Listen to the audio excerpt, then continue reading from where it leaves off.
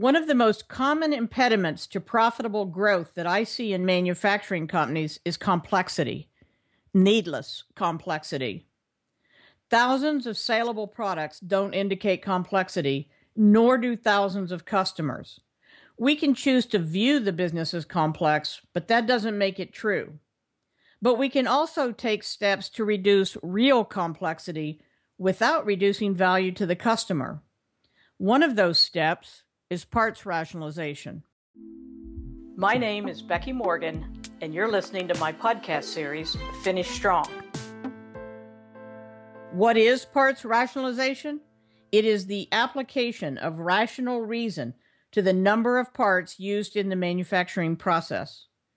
Unless your product development process requires use of standard parts from a defined acceptable group, you likely use a larger number of parts than makes sense.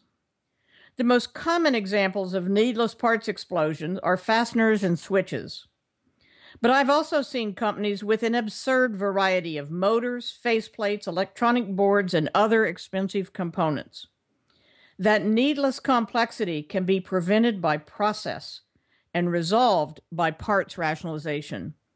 And again, I emphasize, this is done without reducing value to the customer or mass customization options. So why should a manufacturer go through the process of parts rationalization? Here are 5 business reasons. The first is simply the axiom that simplicity is more profitable than complexity. Now let's look into that a bit more by considering 4 other motives. The fewer decisions manufacturing personnel need to make in the production process, the fewer chances of making a bad one. If there are 25 different screws used in your operations, the odds of using the wrong one are much higher than if there were only 5 sizes. Rationalizing part family can easily be expected to result in better quality. Additionally, reducing the total number of parts will reduce inventory investment in dollars, space, and handling. It will also reduce outages that impact production. Production costs and material costs will be reduced as well. And the 5th reason to execute a parts rationalization strategy is that it better positions your supply base to support you. Parts rationalization, as I've described it, is an event that occurs after the problem exists.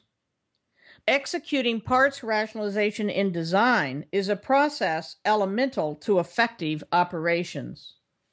Don't wait any longer to reduce the needless complexity you already have and simultaneously prevent it from rearing its ugly head again.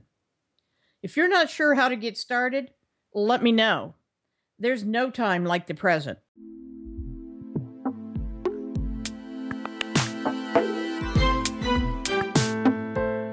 You've been listening to my podcast series, Finish Strong, with me, Becky Morgan.